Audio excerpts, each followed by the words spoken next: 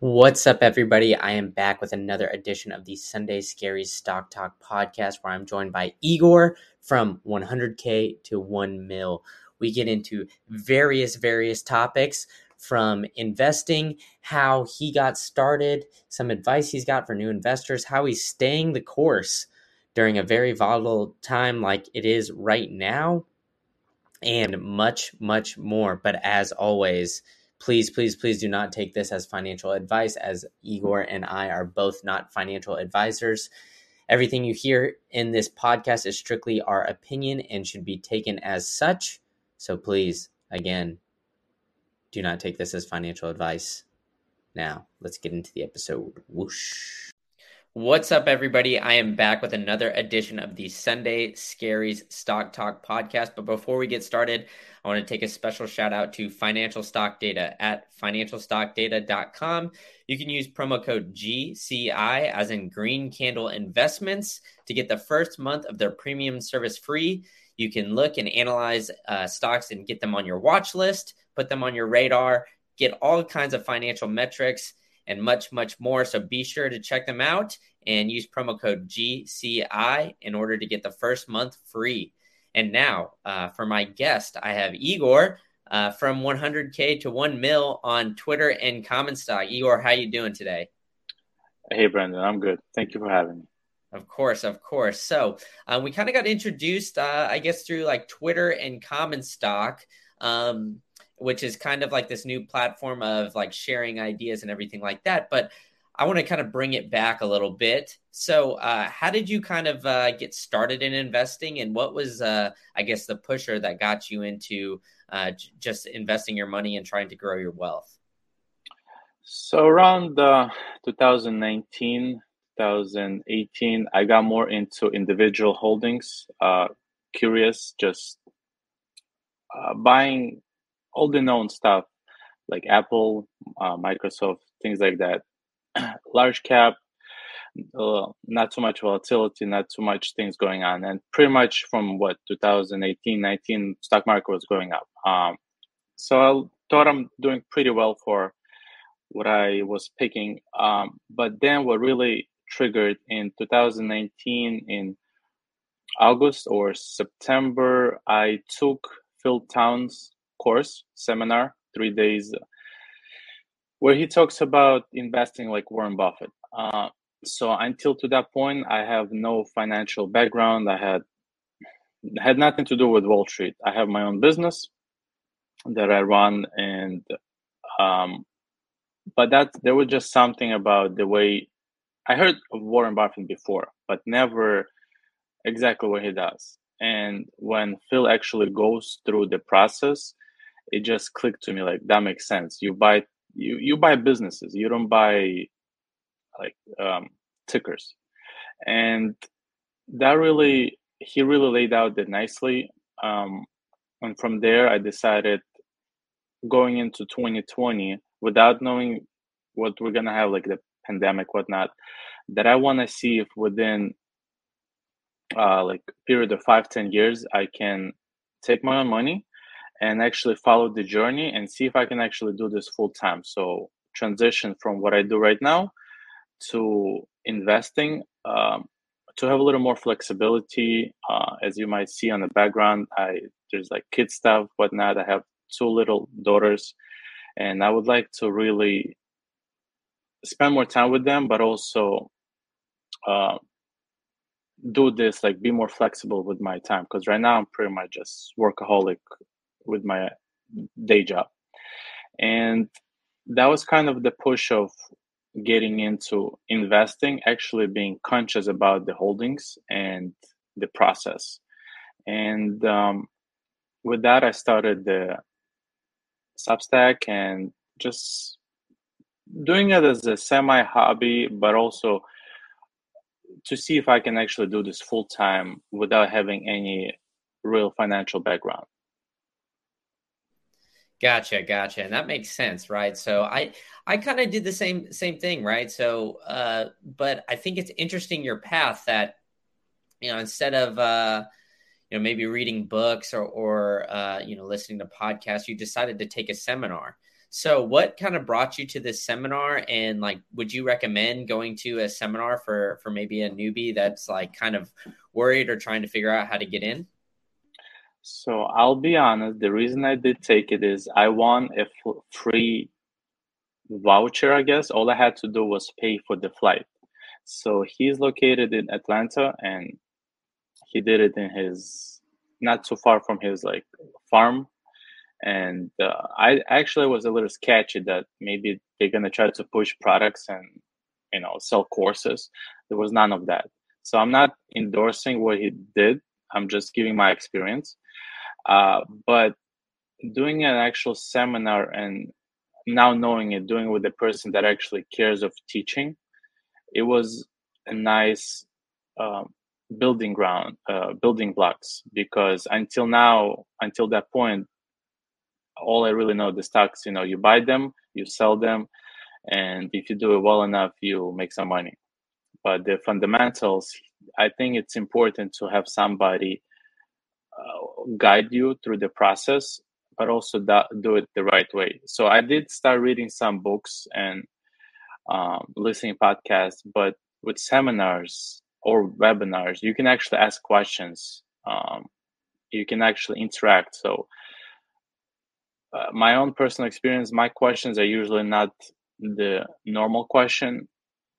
They're not good or bad. They're just, I sometimes think a little differently. So the question that I might have, uh, and nobody else asks and nobody gets to answer it, I'll never know the answer. And I think just if you can do seminars, uh, first, I guess, make sure it's the right, like the person not trying to screw you over just to make, because there's a lot of on Twitter and Instagram, there's a lot of people who pushing things that they're just trying to make the money. They're not really trying to teach you. So if you have somebody who will actually provide you knowledge and maybe charge for it, but you got to get something out of it.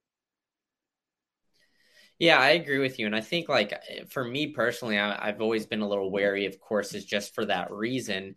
But I can see it on the flip side. Like you said, I know, a lot of the books I read or podcasts I listen to, they talk about getting mentors. And sometimes that's difficult, especially in the, just the stock investing space.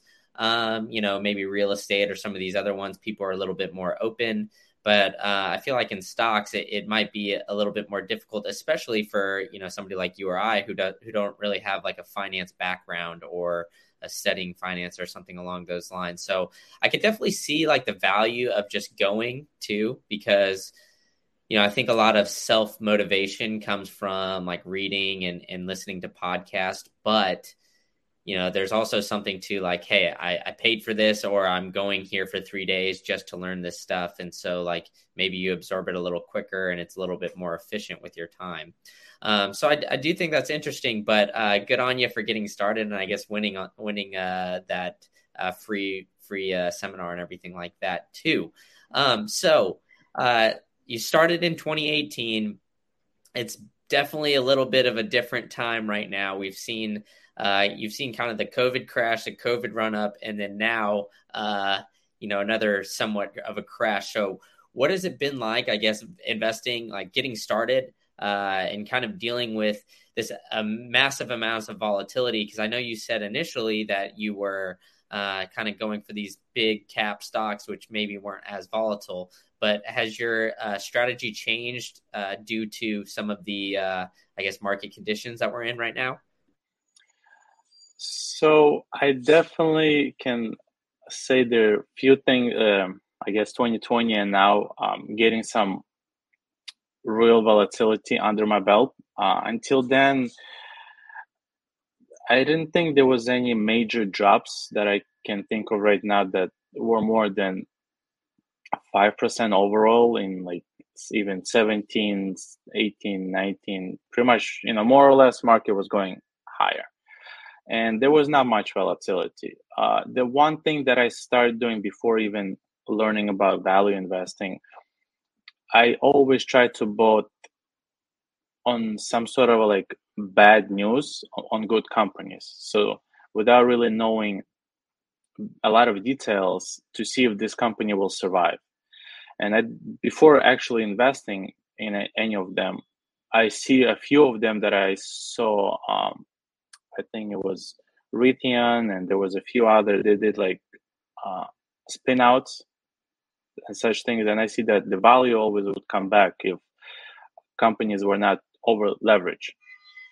Uh, and I've been told and thought that as long as company doesn't have debt, they can't really go bankrupt.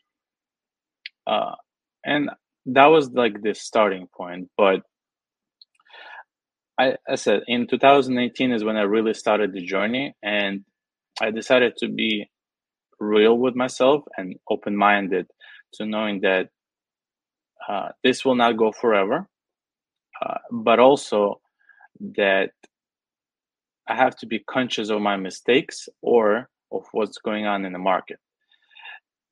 So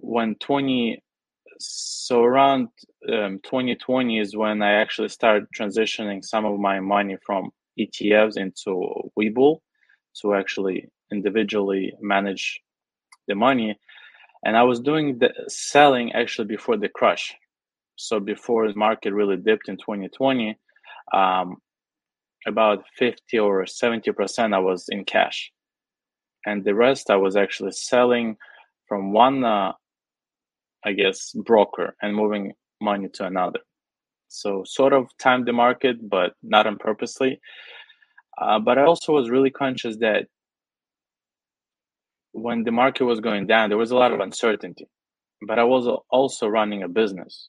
So I had to focus. I have about 10 people working for me.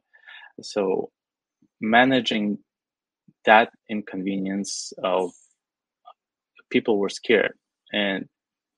But I was never at any point scared to lose money in the market. I bought the companies that I believed in the long run they would do well, and I just kept buying. So I think there's art to it. The process as it's going down. I guess some call it buying falling knives, but I believe that's how you also generate different alpha.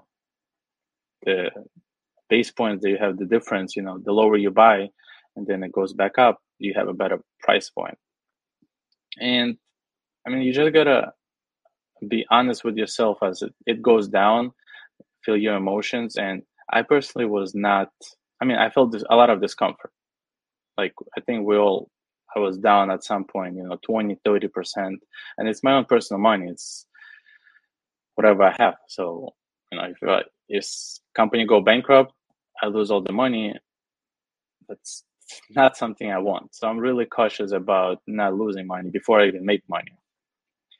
And where I'm going with this is you gotta know what you invest in. So if things hit the fan, you you are okay with things going lower. Maybe that means you have some sort of a cushion, so the money that you invested you don't have to touch. But also, I think it's psychologically you have to be prepared. So not a lot of people psychologically ready for big moves up or down, and I just feel like people in general are not wired for that. So you have to yourself prepare for it. Like, do you remember how you felt during the crash of 2020? Yeah, I mean, that's a great question. I guess a little background on me. So I started investing in like 2016, but I was still in graduate school, so I didn't have a bunch of money, and I was using this probably similar something to what you were doing, but it was a robo investor called Acorns, and essentially what that does is it allows you to round up. You spend $9.50, it rounds up to $10, and it invests that 50 cents for you into like general ETFs. So I use that, and then I kept putting money in there as I got through grad school. And then in 2018 I got my first big boy job, and I started to invest then, and pick individual companies, and I even got into a little bit of Bitcoin as well, and I still hold that. And when it started to crash, it just kind of made me realize, like, okay, if I truly believe in these companies, it's more of a macro event, right? So it's not necessarily the companies are doing poorly, it's like everything is doing poorly. And that's kind of how I view it now, is that, okay, there's a lot of outside factors that are going to affect a company. And so if I truly believe in these companies long term, now's a great time to buy. And I think, like, you're kind of nailing it on the head there, is like, you have that little bit of that anxiety when you see like losing money, especially when you're first getting into it. But I think now more than ever, it's more important to have conviction behind your investments, because if you truly believe in the company and you believe in, the management, how it's run, the product, what have you, you can kind of ride some of those more volatile waves. And from there, you can make some good money if you pick the right companies. And I think it just kind of starts at the beginning, right? It starts with going through the fundamentals and understanding it too. But I think too, it's also recognizing, like, when you make a mistake, or recognizing that you can make a mistake. So it's also, I think, like a little bit of the mindset too, like invest what you like aren't afraid to lose as well. So I think, like, those two kind of factors helped me a lot, kind of going through that crash. And then, now we're kind of seeing it again. And, everybody at the bottom of COVID, when everything started running up and they printed money, kind of felt like a genius. But now, I think, like, kind of like along the same lines, where it's the same principles, where you got to figure out why, you invested in those companies in the first place. So that's kind of my answer to it. But I kind of want to get into your strategies too, because you talked about Warren Buffett and a little bit of value investing. But on common stock, which is a really cool feature, is that you can put in your portfolio, and it can kind of help you track.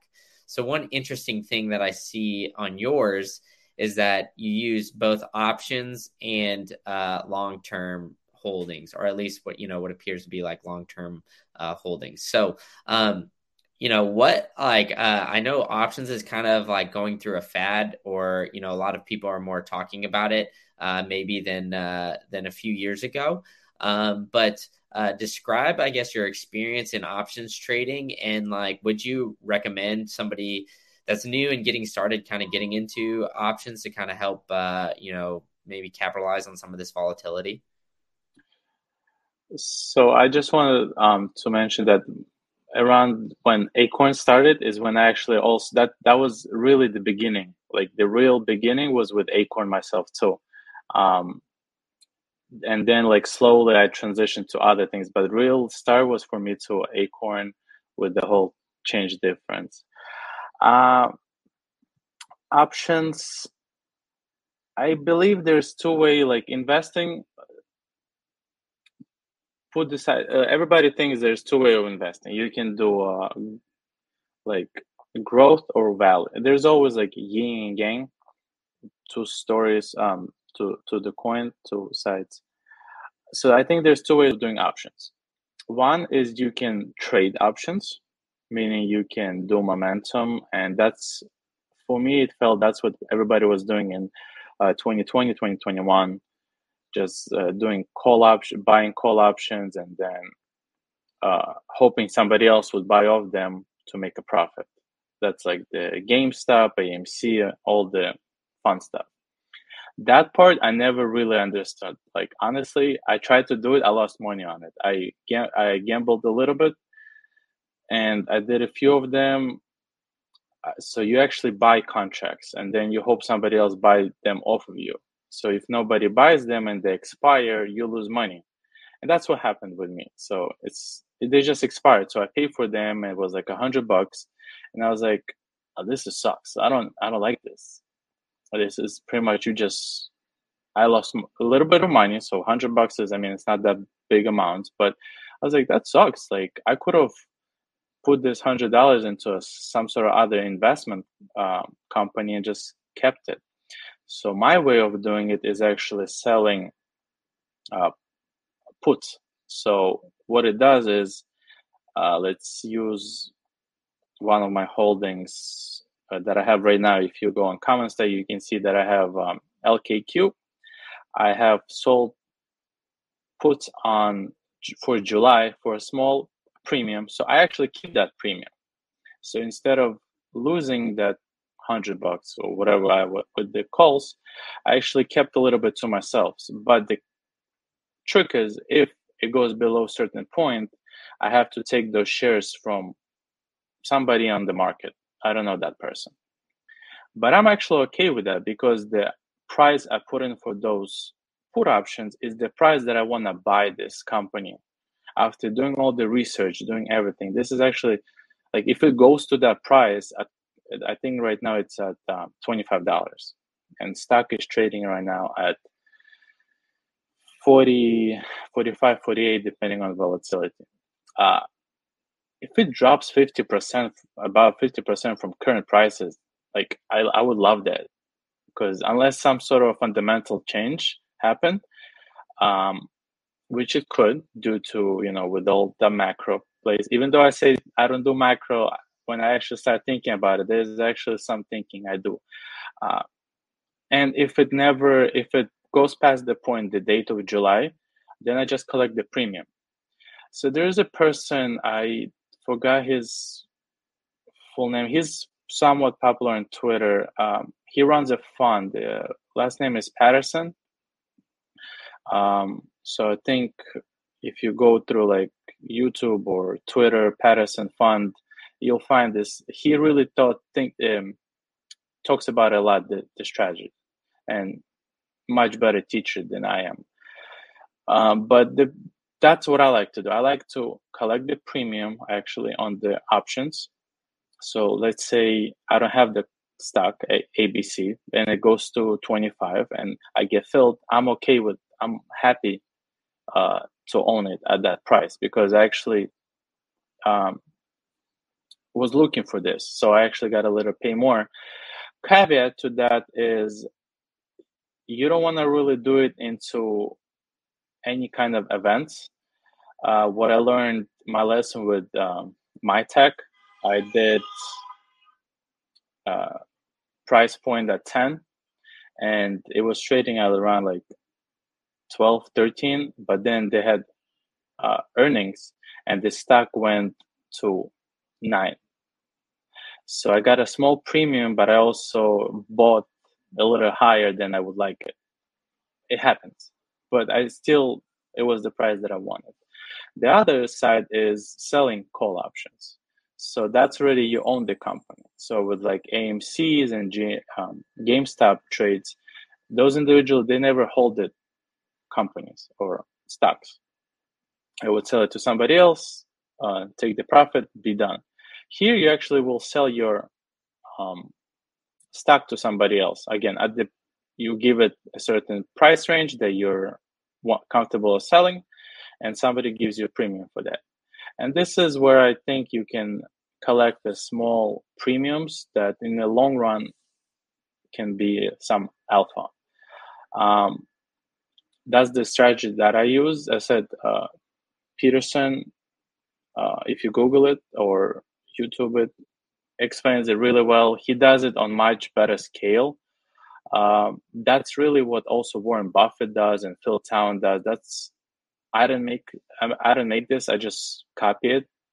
But why not copy things that work and that people that are successful and actually make money out of it share the ideas? And that's my play on options. And I believe that's really being conservative, because you pretty much aware of the things that you do. So you're not trying to sell it to somebody else. There was somebody that I know at work start explaining the options like the way they did it in 2020.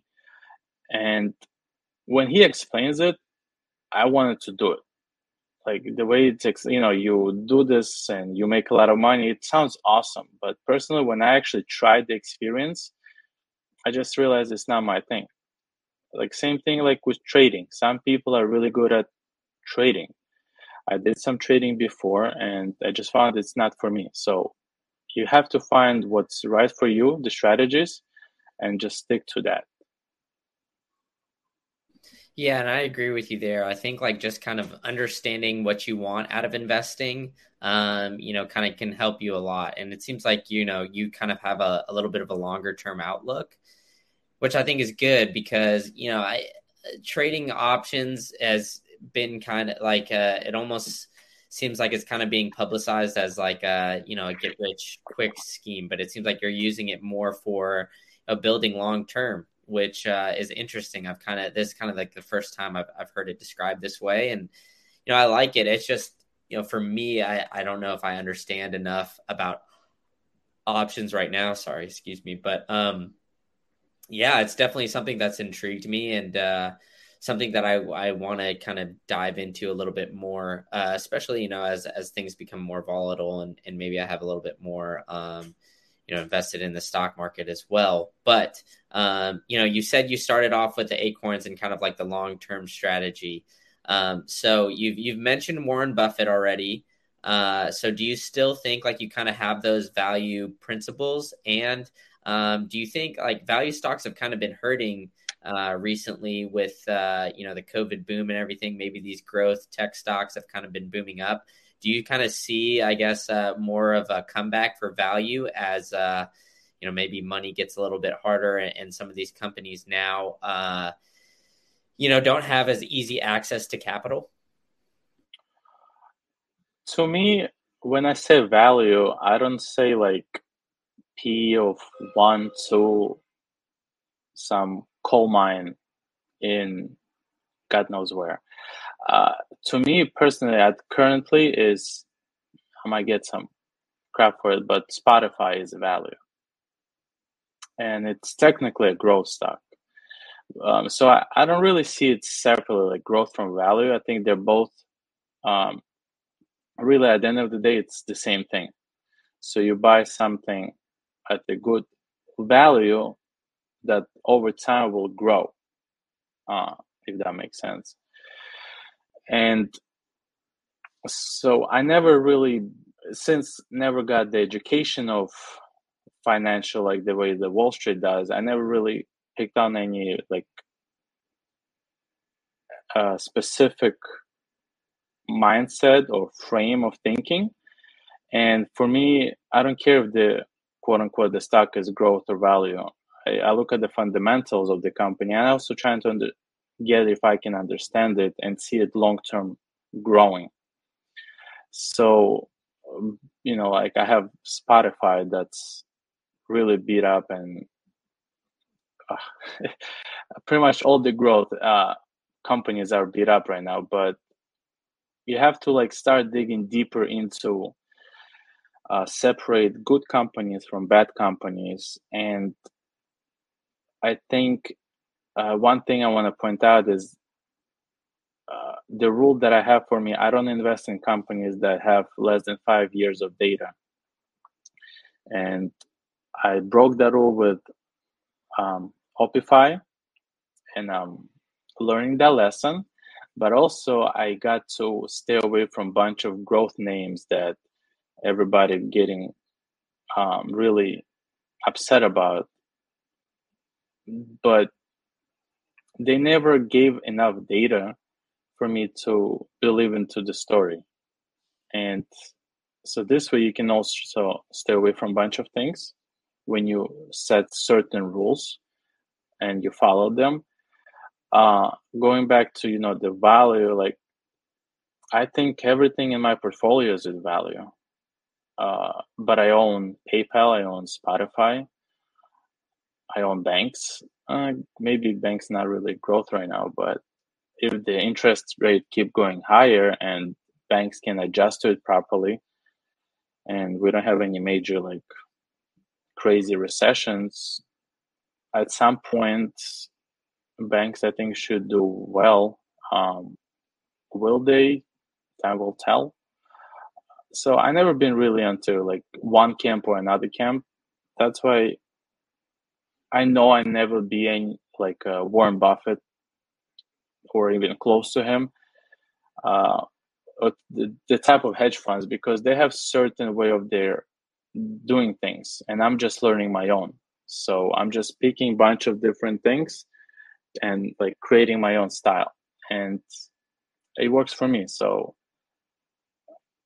that's what I have to say.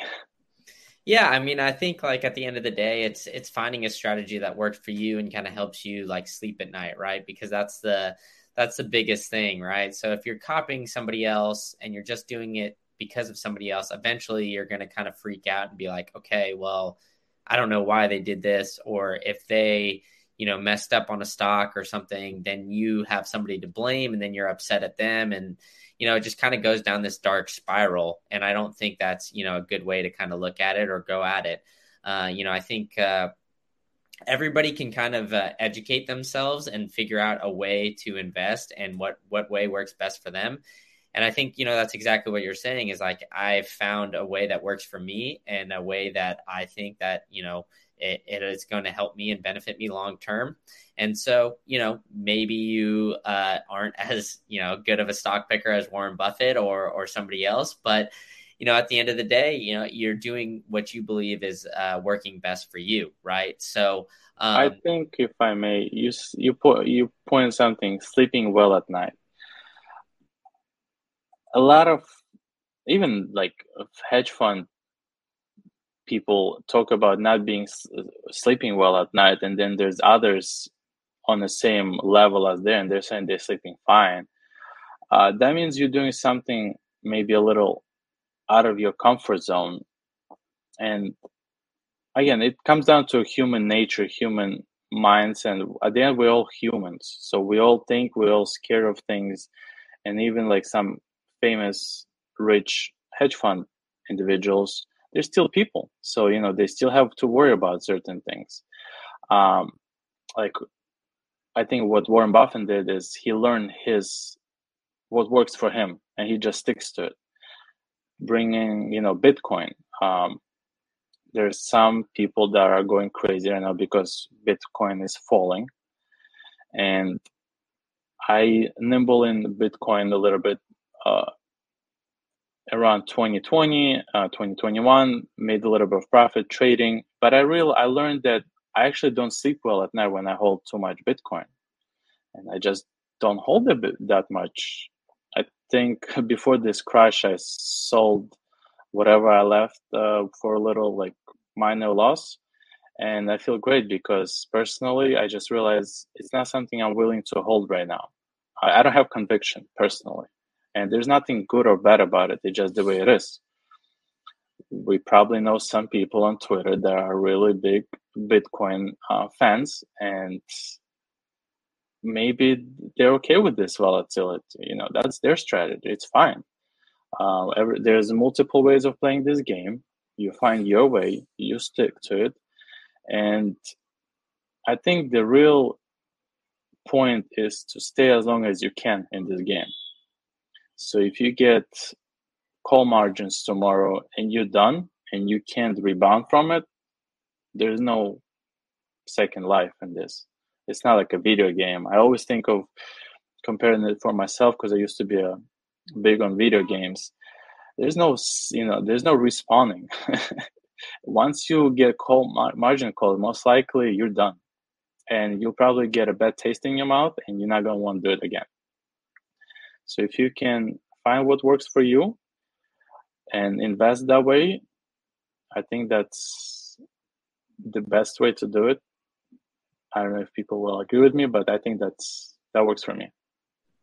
Yeah, no, I agree with you. Like at the end of the day, I think everybody can kind of argue what they think like the method is better, but like, like you said, like I believe in Bitcoin, so I'm fine with holding it and with going through some of that volatility, but like I can perfectly see like other people, if you don't understand it or you don't like, the volatility swings might get you or what, like it's not worth losing sleep, right? For like maybe the gains, or maybe you view it as like a get rich quick or something along those lines. Like at the end of the day, even if it comes down to like a company, right? So like if you hold Tesla, for example, or something along those lines where it's like, hey, like it's going up and I'm, or maybe it's like an AMC or a GME where a lot of people are making a lot of money when it's going up or losing a lot when it's going down. That you get a little nervous, and you just don't really sleep well when you have those. So it's not really worth, the money that you could potentially make, because, at the end of the day, you're just unsure. So, I agree with you there 100%. And I think that that's, an interesting aspect of your strategy as well. And so, before we kind of dive into some of your holdings and some of your, how you think about investing in the long term, what do you think is like the greatest, I guess, mindset or like thought that you have that's kind of helped you ride some of these waves, and that's kind of like helped you, hold on to some of these companies and keep investing your money, even if like maybe overall your portfolio is down or something like that? So I guess two things. One, I have read and listened to a lot of audiobooks or podcasts of actually famous quote unquote value investors. And whenever they speak, trying to learn from their mistakes and years of knowledge. So obviously, if they're doing it for a long time and they're successful, they did or doing something right. So we can always learn from them without even speaking to them. And especially like during these times, a lot of them, they speak on the current matters, and you can use that as a guide to see how much you should be nervous or less nervous, kind of like a metric, on their level. So a lot of them, they're fine of speaking. I hope at least that they're speaking their truth. Um, so that's one way of doing it. And big thing I learned is checklist. So I have a checklist of, honestly, I don't know how many things, but all those things are important to me. So if the company checks off on all the levels and I'm invested in it, that means there's conviction for me. Big one is debt levels. For whatever reason, it really got to me to the point where like too much debt and I don't feel comfortable. The only exception to this rule right now is Warner's Discovery Warner Discovery Company, the merger between HBO and Discovery. They have a lot of debt. That's because the way it was structured. So that one, I'm just sizing it properly. So in case things do go bad, I'm okay with that. But otherwise, I don't know, it really, to me personally, it does come down just to know what you own. If something comes up and you feel like you are not prepared for it, um, if you get burned once, I think that's fine, but you have to learn from it. So if that's one thing that you didn't expect before in a bigger picture of the company, you have to have it not to be burned again. So again, I only speak from my experience, and that just been big, like, baby steps and slow and steady wins the race. I think that's just the way I'm built. I don't look for a quick profit. I don't think that I actually played the lottery like 2-3 weeks ago. Just bought a ticket, and I felt bad because I didn't win anything, and I spent $2 on it. And I was like, again, going back to that call option play, like I was like, man, I spent $2 on this. Could have bought something else in stocks or something. Maybe just the way I think.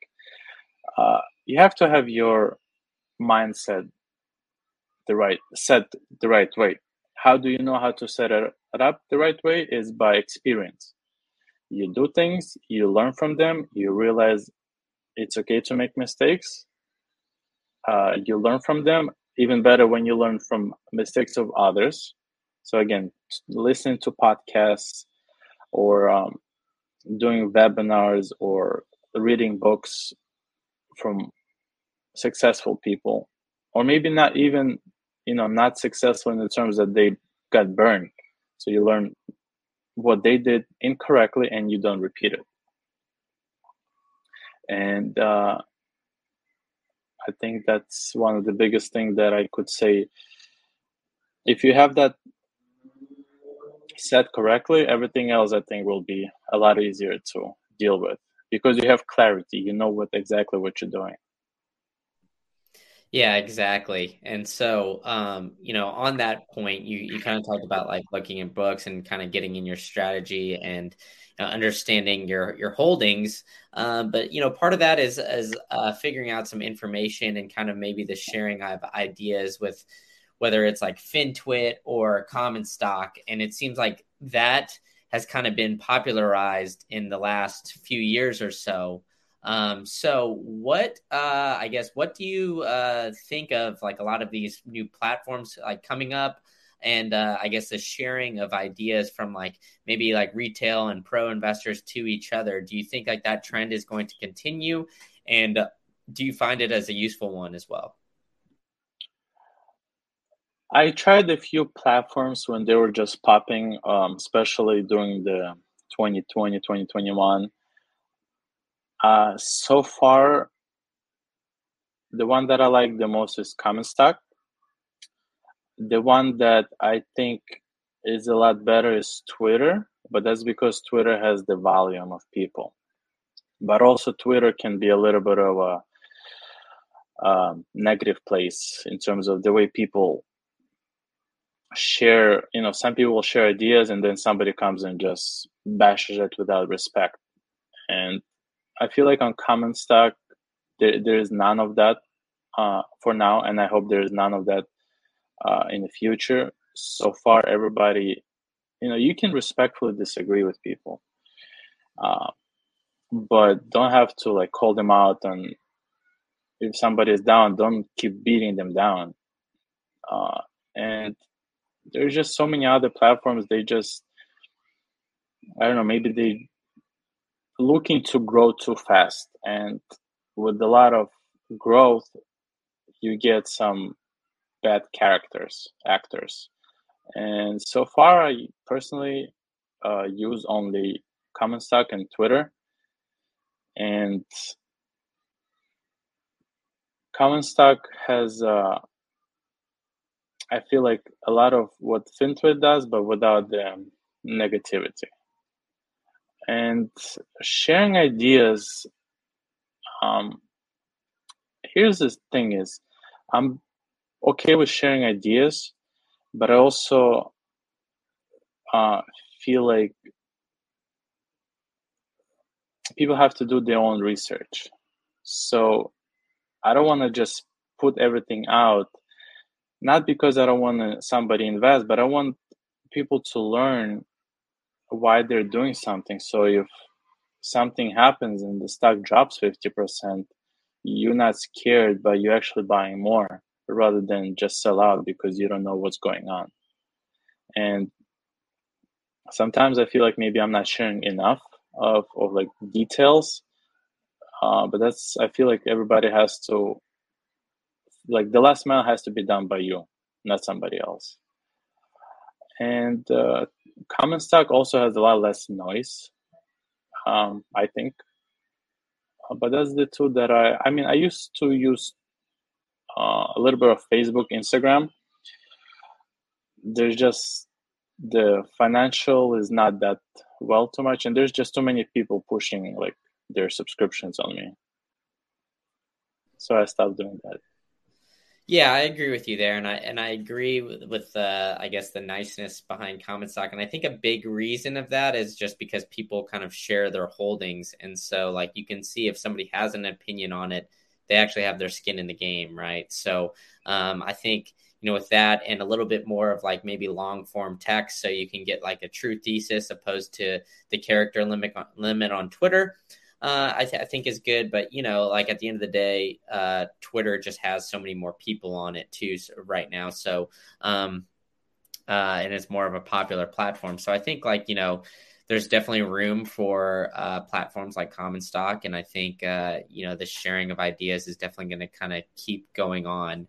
And so, And if I may add a little bit, yeah, go as ahead. you said about uh, sharing portfolio, like it's actually verified. So uh, on Twitter, there's some people that constantly share their portfolios of tickers and um, how many shares, like the percentage of shares they have.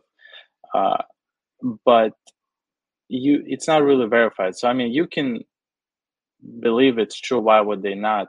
But somebody pointed out to me a while ago that you can put all this out on a consistent basis, but if there's nothing to verify it, people still will not really believe it. And here, like my personal portfolio is there. I don't really know if anybody looks at it or how many people look at it, but whatever I say, whatever I do, you can always take a look and it's right there. Like I literally have whatever I say, whatever I do, it can be checked. It's all there, which is really nice. Yeah, I agree with you 100%. And now, because of that, let's kind of dive into your holdings because you do have the public one out there, and so I think there's a couple interesting ones that I kind of want to talk about. And first off, I want to talk about your largest holdings at VMD. Is the ticker VMed? VMed? VML, yeah. Yeah, VMed Healthcare. And as always, remember it's not financial advice, and everything that we say here is just strictly opinion, and we're just kind of going through his mindset of why he picked this stock, how he found it, all that kind of stuff. So, like I said, do your own due diligence. So, let's take it to the beginning. So, how did you find this company? And how did you decide, or I guess start to look into it to be like, okay, like maybe this is a company that I want to start it, I want to invest in. Yeah, so definitely please don't sue me. It's my own thoughts. And um, as I said, like everything I do is from my perspective. People got to do their last mile and their own thinking. VMAT is actually, if you would ask me, like when I was building up this portfolio and I just got a little bit of it, if you would tell me it would be my largest holding in like some near future, I would not believe that. But the more research you do, the more thinking you do, you either get more conviction or you don't. And again, where it comes Twitter and common stock, you share these things, and when people come with good tensions, meaning genuine curiosity of why you're doing things, and you answer and you talk with them, uh, you start getting like feedback from people um, that don't think like you. So they might have some information that you don't, and it's like putting a puzzle together.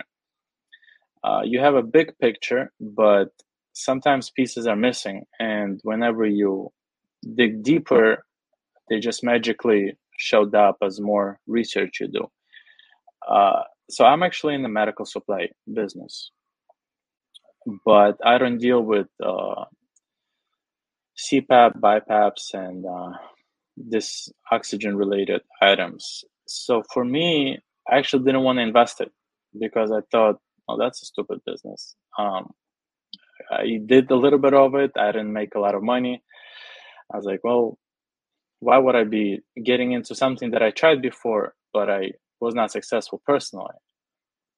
But then actually looking at the team, what they're doing, how they're doing, and thinking of it like I'm buying a company. So I have another management who's handling it. I don't have to do day-to-day operations. They're pretty good at, and they know what they're doing. So the more research I start doing, the more thinking. There's some people that start asking me questions. There's some people who start giving their opinions. They shared another person's opinion, and that person has something written. And there's this CEO who talks about these things. And the more the pieces just start getting together, it became a clearer picture. The problem is it's a small cap. So all the information you have to really dig deep, and if you're not willing to do the research, it could become like a barrier of entry for you to do. Because I really had to. I mean, I think I pretty much read everything there is on that's public on VMed, and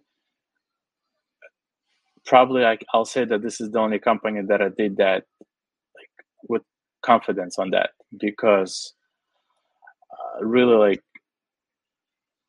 I don't know, to some of the things that I got to, I don't even know how I got into that black hole. But the more I did it, and I hope it's not confirmation biases on my end, I felt like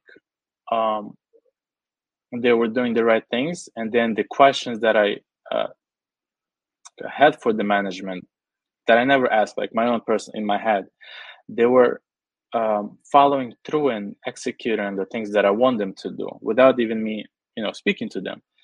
And they were just, the earnings call, and I listened to all of that. And I just bought into the idea of what they're doing is possible. And I believe that the company is underappreciated by the market or what they do. And I liked it so much that I decided to even write a whole deep dive on it. And with limited time that I have, it's one of the few that I actually did, and I'm happy that I did. And with the small cap, you really have to learn and observe as much as you can before you can invest. And I personally, just after doing all the research, I decided it's worth my time. And as it kept going lower, I just kept buying it. So I really have a problem with buying things as they go down. Like, that's just my trade, that I'm actually more afraid of buying them as it goes up. That I'm not comfortable with. So the lower it goes, the more I keep buying. Gotcha. So, final question on VMed is, what would make you change your thesis on it and, I guess, make you sell or get out of that holding? Their whole revenue right now, it comes from big providers of Medicare, Medicaid, which are government sponsored. If they lose the contracts, that would be even like one of the two. No, Medicaid is not as big. So the Medicare, if they would lose even partial states, they start getting their license revoked, that's a red flag. And another one that they're working on right now, what was it called? Veteran Affairs, VA. So they're working on it. So if they're not able to get that contract within the next 2 years or make a bigger progress, that would be a red flag to me too, because they're trying to go away from that only being relied on Medicare to having VA revenue. So if they can differentiate their revenue more, that'll be like a yellow flag going to a red flag. Otherwise, I mean, they're saying that with everything going on, they're happy in the sense that they have supplies. So they bought things before things got bad. They were oversupplied. So now that there's shortage of supplies, they have enough ventilators. People want to work for them. So they have enough respiratory therapists to keep fulfilling. And for better or worse, people still smoke, people getting older, people having oxygen-related problems, and they're there to help them. And whenever they get more people, that means that's more revenue. So the more people they're trying to help, the more money they can make. I gotcha. Cool. Well, that makes sense. All right. Well, we're getting towards the end of the interview here. So last question before we wrap it up is, what advice would you give to new investors getting into the game? Start with ETFs, dollar cost average with ETFs on whatever basis of weekly, monthly, bi-monthly, whatever you can do to make it consistent while learning about individual investments. So maybe you don't have to buy them, but you can paper trade them.